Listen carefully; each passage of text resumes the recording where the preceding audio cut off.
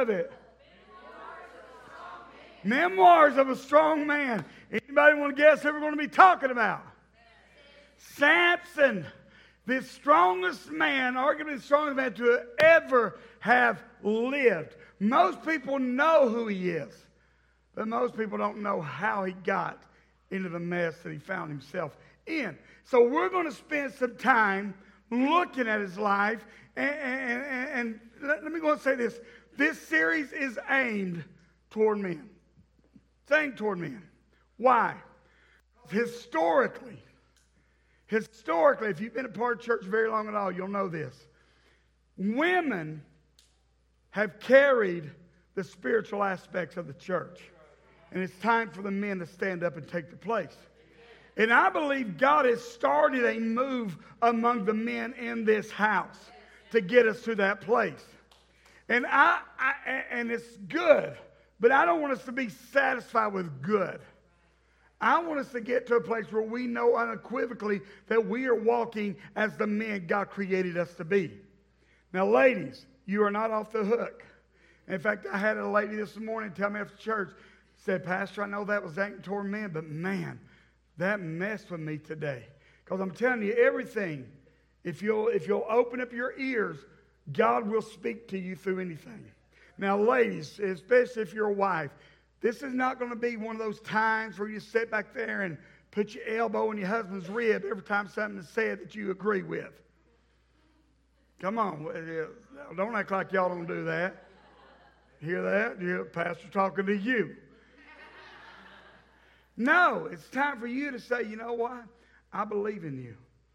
God, you're going to become the man God wants you to be. I believe in you. Now, ladies, let me answer a couple of questions before we get going. I'm not saying your man's not already there. But how many of you want your husband, your son, to be the man that God created him to be? You want that? Now, ladies, if you don't have your hand raised, well, we've got counseling. We'll set up for you later. But that's different. How many of you want your man, your husband, to be the priest of the home that God has commanded him to be? Now, let me stop here. And I didn't even say this at the 9 a.m., but I will say it here.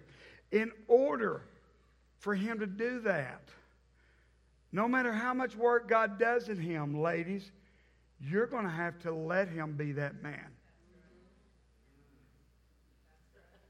I'm just going to let it sit there, and I'm not taking it back. Denise will tell you, when we first got married, we had I married in and had a 14-year-old stepdaughter right off the bat who became my daughter, not my stepdaughter.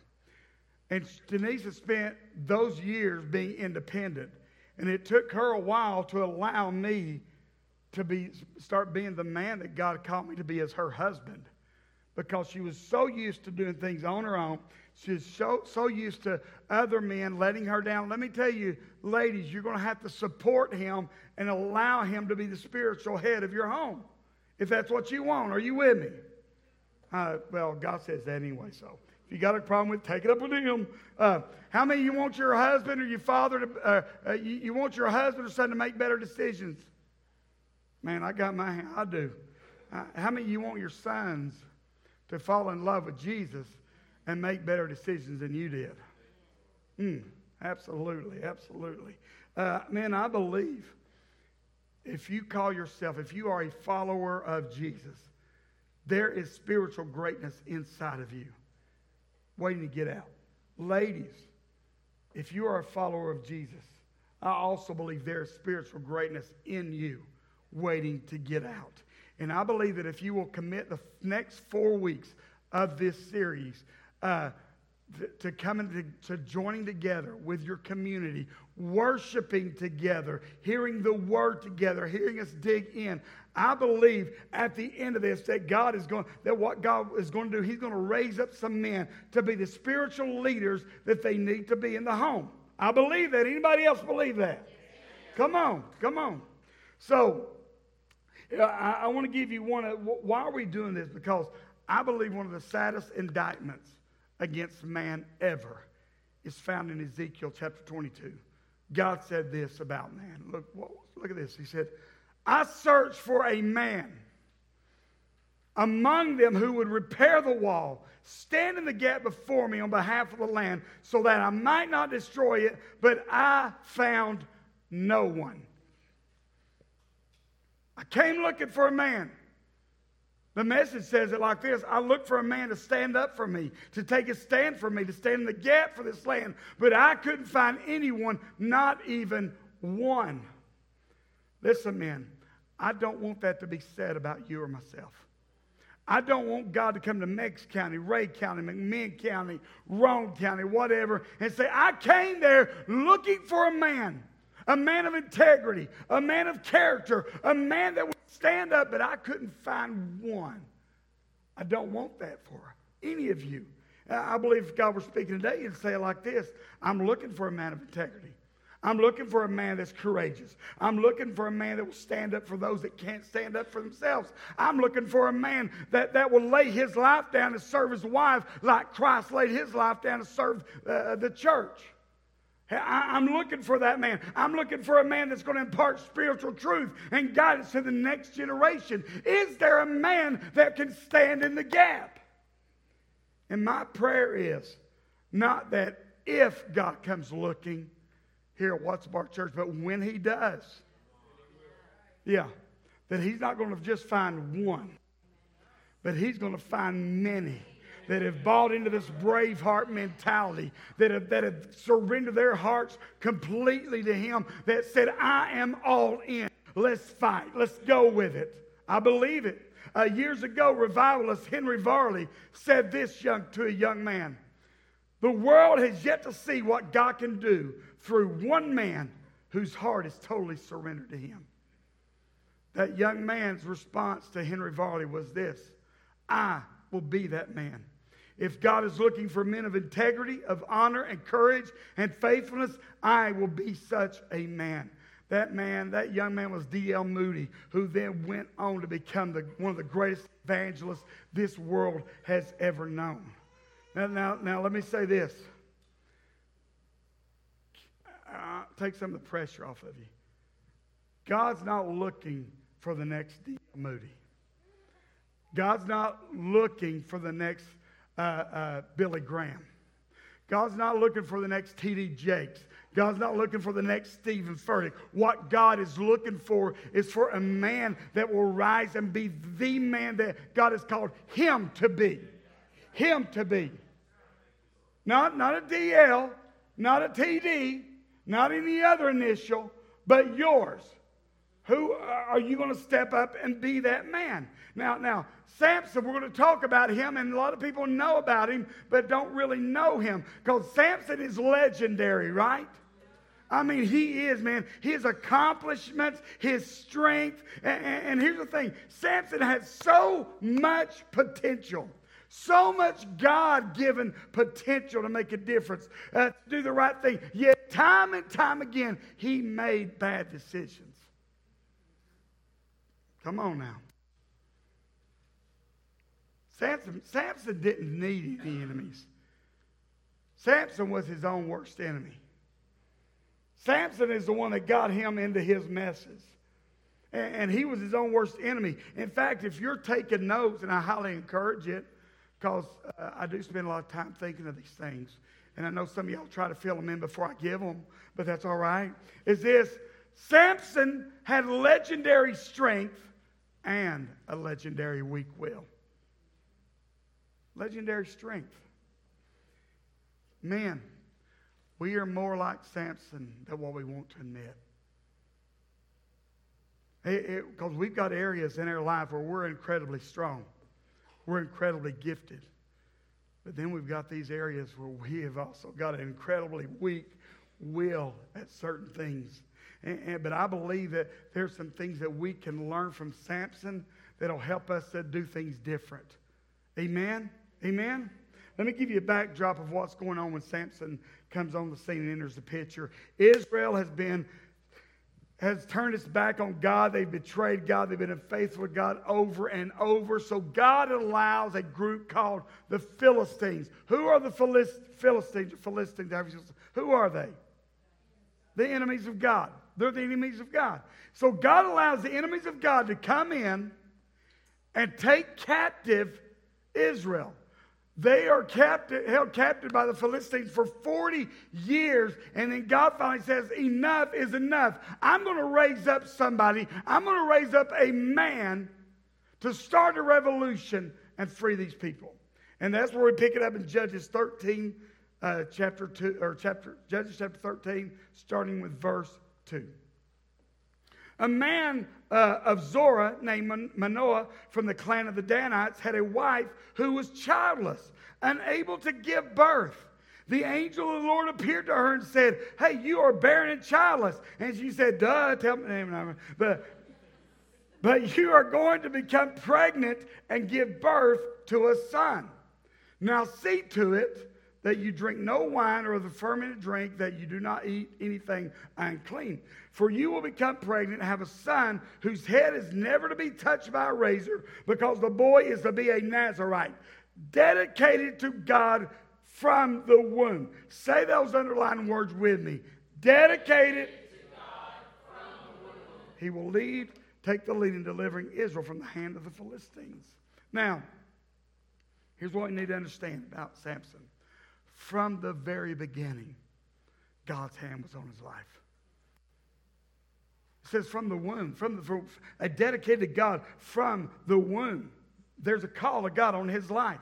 The angel appears, he tells Samson's mother, and if you read on, Samson's mother's like, my husband's never going to believe this. Do you mind sticking around telling my husband?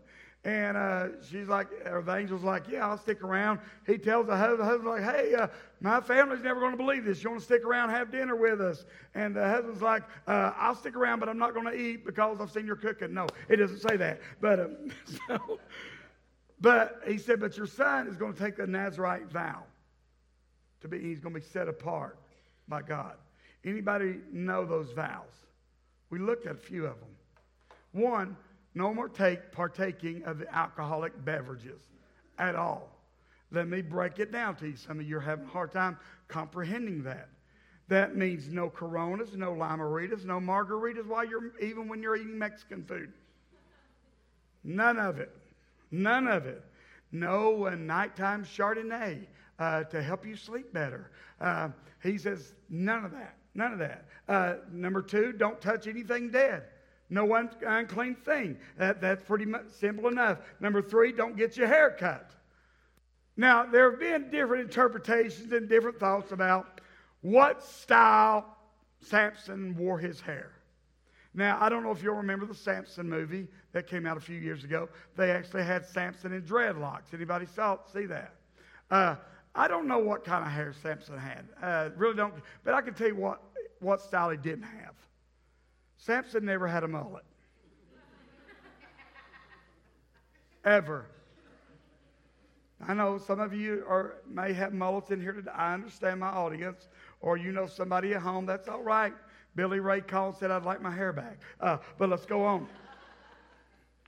So Kelly, why the long hair? Why couldn't he cut his hair? How many were here for baptism last Sunday? See, baptism did not save those people. It was simply an outward expression of what went on inside of them already. This ring here, this is an outward sign telling people, hey, I am committed to Denise Goins. I'm committed to her. That is my wife. The same thing with the long hair. Nazarites didn't cut their hair because it was an outward sign. Hey, they're a Nazarite. They're set aside for the work of God. They're dedicated. They made a vow. So when we meet Samson, we see God's hand, man, is greatly upon him. And we see God's strength. You want to talk about legendary strength? You read the story of Samson. There's a story there where Samson kills 1,000 men by himself with a jawbone of a donkey. That's pretty bad, dude, right there. There's another story where and we'll look at it here in a second. He literally, not figuratively, rips a lion in two.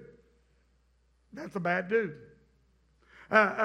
We see one instance where Samson goes to Gaza and he takes the gates of the city, pulls them. Listen, I would be impressed if he just pulled these gates along with the pose out, that I'm impressed. No need to do anything else. Because most theologians say those gates weigh somewhere between 5 to 10 tons. So that's impressive enough. But then he carries them 36 miles. Samson's a bad dude. I mean, if you're picking somebody for a football team or a fight, you want Samson on your side.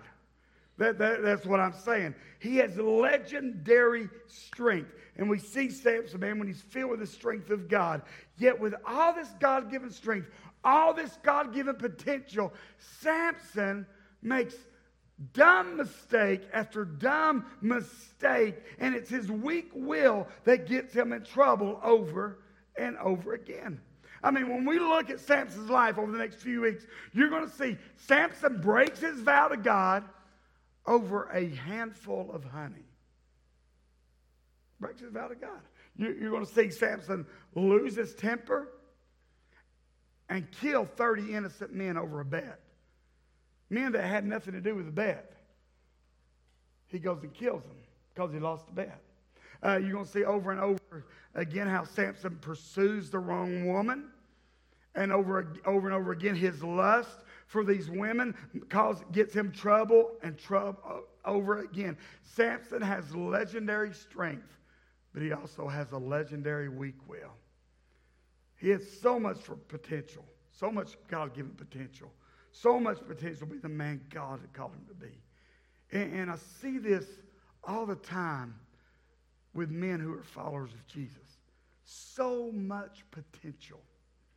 So much. And I will watch them. They'll be so committed in this area over here, but so uncommitted when it comes to things that really matter to the heart of God. Are you following me? Committed over here. But when it comes to things that matter to the heart of God, well, I'll do it when I can. For instance, there are those, now I'm about to meddle.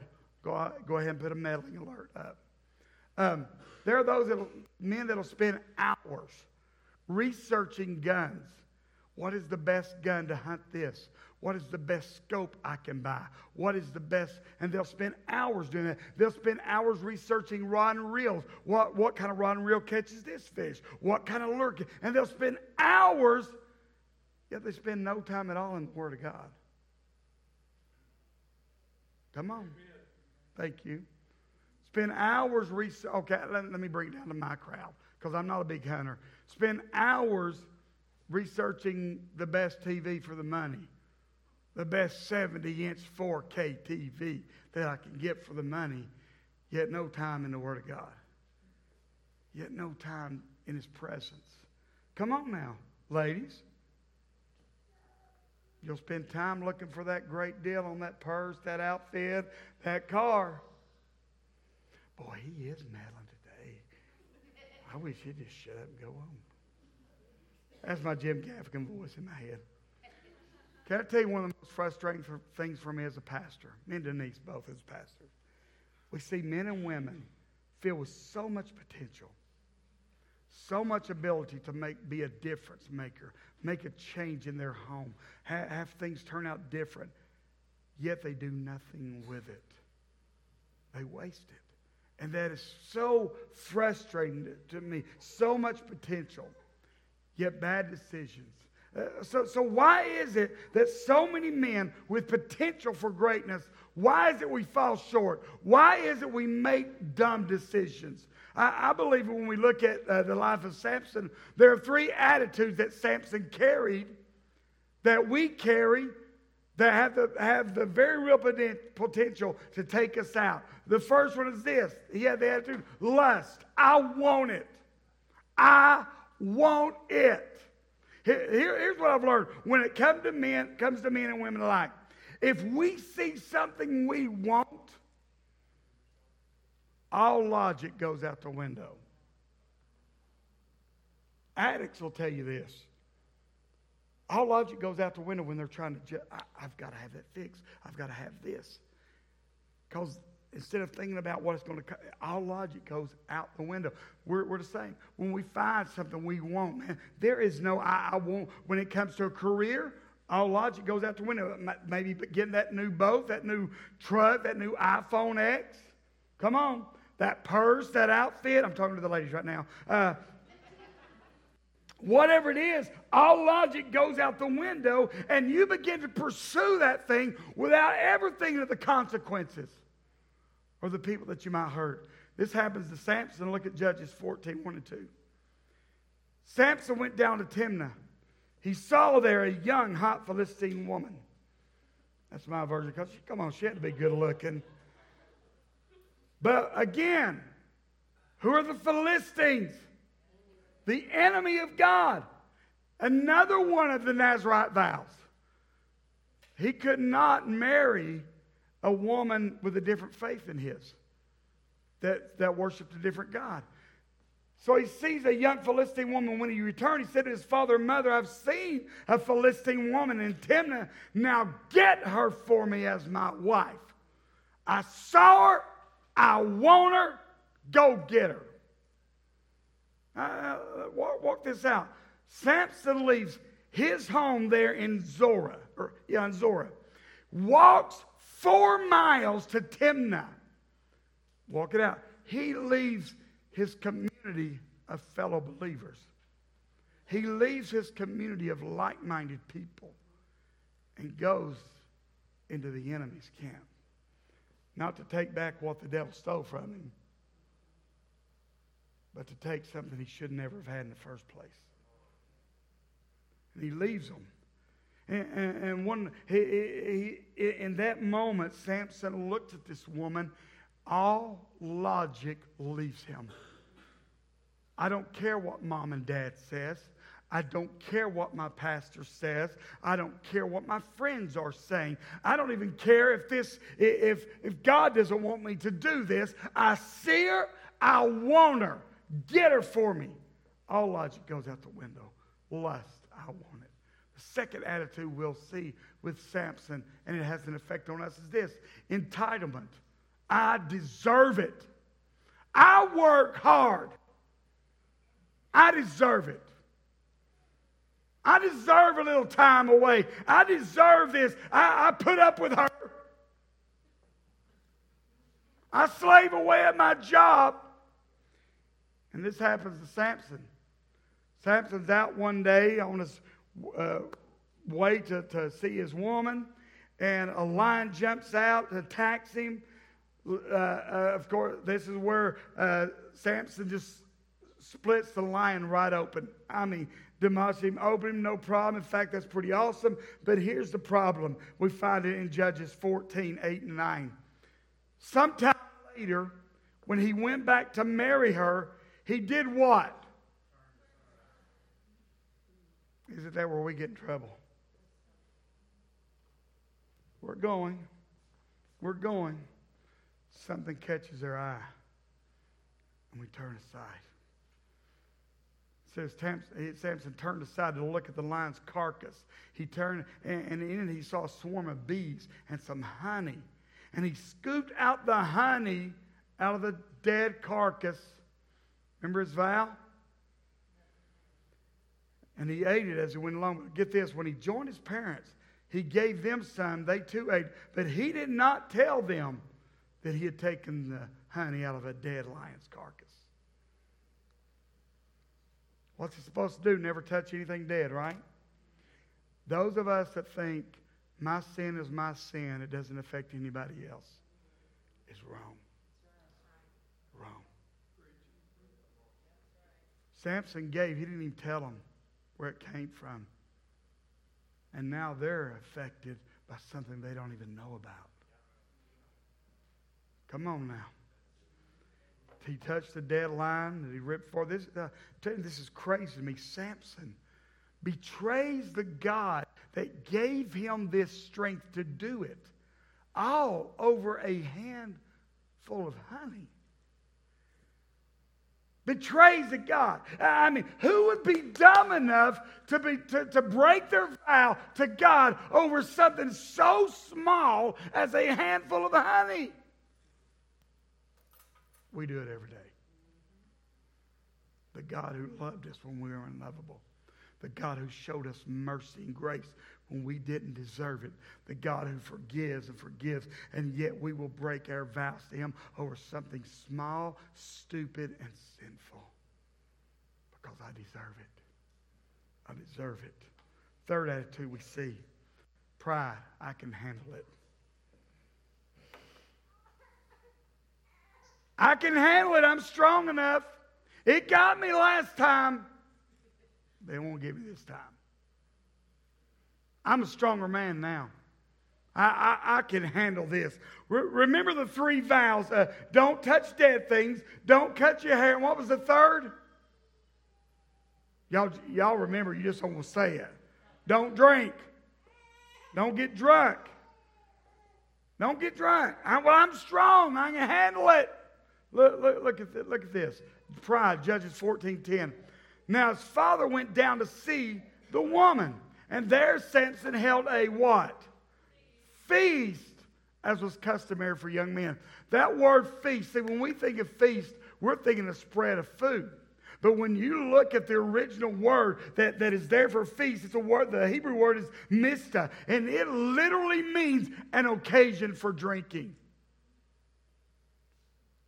Samson's not supposed to drink. But did you read the end of that? As was customary for young men. But God, they're doing it. I don't care if it sets you apart. But God, they can do that. And you're set apart. We're not talking about them. We're talking about you. Are you with me? And Samson, he breaks his vow. And we see it happen. Basically what Samson did here, he threw a keg party. Invited all his buddies over. Tapped the keg. Hey, let's party. Let's have. I can handle it. And we see it happen over and over again to men. God gives us this great potential, this great strength to be the husband we should, the dad we should, the men we should be. I'm strong. I want it. I deserve it. I can handle it. I want it. I deserve it. I can handle it. And before long, it handles us. Because we thought, I can handle it. I can handle it. Now, I don't know what that might look like for you, but it's different. Come on, we all know somebody, in fact, we can think of them right now, that'll say, hey, come on. Just one drink, it won't hurt me. And you know where it's going to lead them. Just one pill. I'm stronger now. I can handle it. Just one look. I want the boat. I need a boat. We live in a lake community. I want the new toy. I deserve it. I can handle the payments. 6 months a year now, we're drowning in debt. Come on. I want to look. I want to have them come over. Hey, baby, you want to Netflix and chill? I deserve a little attention. No, we can't handle it. Come on now.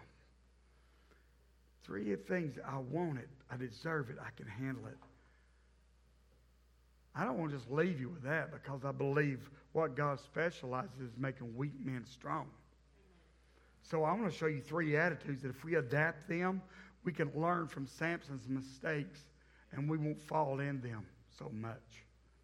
Instead of saying, I want it, men and women, here's what we need to start saying. I want God. I want God. Men, just say that out loud. I want God. I want God. Come on. Now, ladies, join them. I want God. Here's the truth when it comes to me. I don't just want God. I need Him. I want and need God's power. I won't need God's direction for my life. I want and I need the Holy Spirit to guide my steps and tell me where to go and when not to go there. I need Holy Spirit to convict me when I've done something wrong and bring me back in line. I need that. I want God. The second attitude, instead of I deserve it, we need to realize this. I deserve death. That's all I deserve. The Bible says this, the wages of sin We got anybody that's never sinned? Yeah, that's what I thought. If you raise your hand, you'll be lying, and there's your first one. The wages of sin is death. I deserve death. I've sinned. I've sinned, guys. I deserve, when it comes to me, I tell you, we don't deserve anything. We're not entitled to anything. One of my favorite worship songs right now is this song, Nothing Else. And in that chorus, it says, I'm not here for blessings. Jesus, I don't owe you, or Jesus, you don't owe me anything. I don't want what I deserve. Come on. I don't want what I deserve. I deserve death. And when we realize, hey, we were dead in our transgressions. We were dead in our sin. But God in His goodness, God in His mercy, sent His Son to die the death and in our place. Come on. That's when I cry out to God. It's not, hey, I don't have to serve. I get to serve. I don't have to go to church. I get to go to church. Come on now. I want God. I deserve death. Here's the thing. And when instead of saying I can handle it, here's what we need to realize and get this attitude. I can't handle anything without God. Nothing. No thing. I can't handle anything without. Let me tell you. I know me. And without God's guidance in my life, I am capable of any sin. Don't get on your high horse. I've seen many people get on that high horse and point their fingers and then them fall. I'm telling you, without God's guidance, I am capable of anything. I am capable. Listen, men, the men that change this world, the men that change their world, are the men that are the ones that admit their need for God. And say, God, I am weak. I need you. I'll tell you this, there's some men and women here like you need to be weak enough to ask for help. You need to be weak enough to confess your sins. You need to be weak enough to call a friend and say, I need help. Turns out, that's not a weakness, that's actually a strength. To be strong enough to confess your sins. To be strong enough to admit your need. I tell you, the enemy loves to bring down strong men. The enemy loves to bring down men that have so much potential. But I'm telling you, my God loves taking weak men and making them strong. He loves it. We look at the life of Samson. What we're going to see over the next few weeks is a man that from birth God's hand was upon him. Yet the final stages of his life, we find him with his eyes gouged out and standing before an arena full of his enemies as they make fun of him. Now, listen, I'm not saying that your eyes are going to be gouged out or anything like that. But I am saying maybe it could be even worse. Man, it could be that at age 40, 50, 60, you're looking back on a failed marriage and you have to come with the grips that it was mostly my fault. I made some terrible decisions. It may be that you get older in life and because of some decisions and choices you made, your kids don't respect you, don't want to have anything to do with you. That's worse than having your eyes gouged out. But man, it doesn't have to go down like that. It doesn't have to be like that. But that's what lust, entitlement, and pride, that's where it'll get you every time. Every time.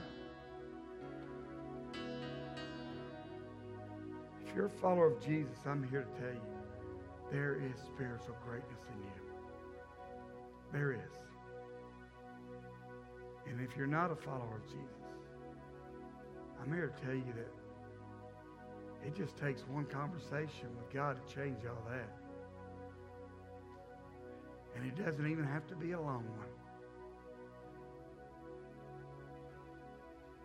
But if you're a follower of Jesus, I'm here to tell you that with God's power, no matter what you've done, no matter what you found yourself into or where you found yourself, maybe doing things you swore you'd never do, you can be transformed. You can be new. You can be different. You can make a difference in your world. You can be a man of integrity. It's not too late. You can be a man of character. You can be a man of courage. You can be a godly husband. You can be a godly son. You can be a godly father. You can be a godly co-worker. You can be those things, but only if you stop trying to do them in your own strength. Stand with me across this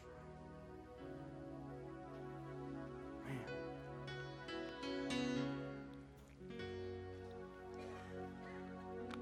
Tell you, man.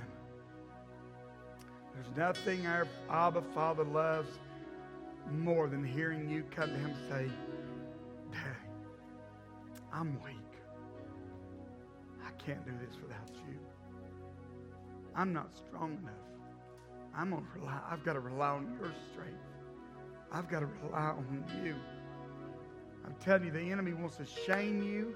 The enemy wants to convince you into wasting that God-given potential on stupid things. He wants to shame you and tell you did this and bring up everything you in your past. This wasn't even part of my notes, but in my devotion this morning, Tony Evans, he's talking about when Jesus was on the cross and says he despised the shame. Despised the shame. And he dissected that word despised. And he said the original Hebrew word, when you dissect it, means this: out of mind, to not think about. In other words, when he was on the cross and the enemy, you ought to be ashamed, Jesus. Your mother's looking up here at you. You're on the cross. What does your family think about you? Look at you. You proclaim to be the Messiah. Look at you. And all those. He said what was literally being said is that when it says Jesus was not allowing one thought to enter his mind. One thought. He was focused on who God called him to be. That's what we got to get. The enemy's going to try to bring shame. But you, no. That's forgiven. Forgiven. You did that last time. It's forgiven. I'm not going to allow you to bring me down. Forgiven. I'm telling you, there is spiritual greatness in every man and woman in this room. Men, I want you to stand up. And I want, when this question is asked, the world is yet to see what God can do through one man whose heart is totally surrendered into Him. I want that to be you. Your world. Can I tell you something as a dad? You are not my priority when it comes to ministry. If I save a ton of people in this room, but I lose my kids and my family, I have failed. I have failed. And I'll tell you, I heard somebody make a statement the other day, and I had to put my face down because I did not want to respond wrongly. Because I knew it was an excuse. But they were talking about not being somewhere for their kids' graduation. And they were like, oh, you know what? The Lord's work is more important than those small things. I want to say, that's small to you. They're going to remember you weren't at their graduation. And you cannot tell me God wanted you here when your kid that He entrusted to you is over here. That's what I wanted to say. But your pastor was nice.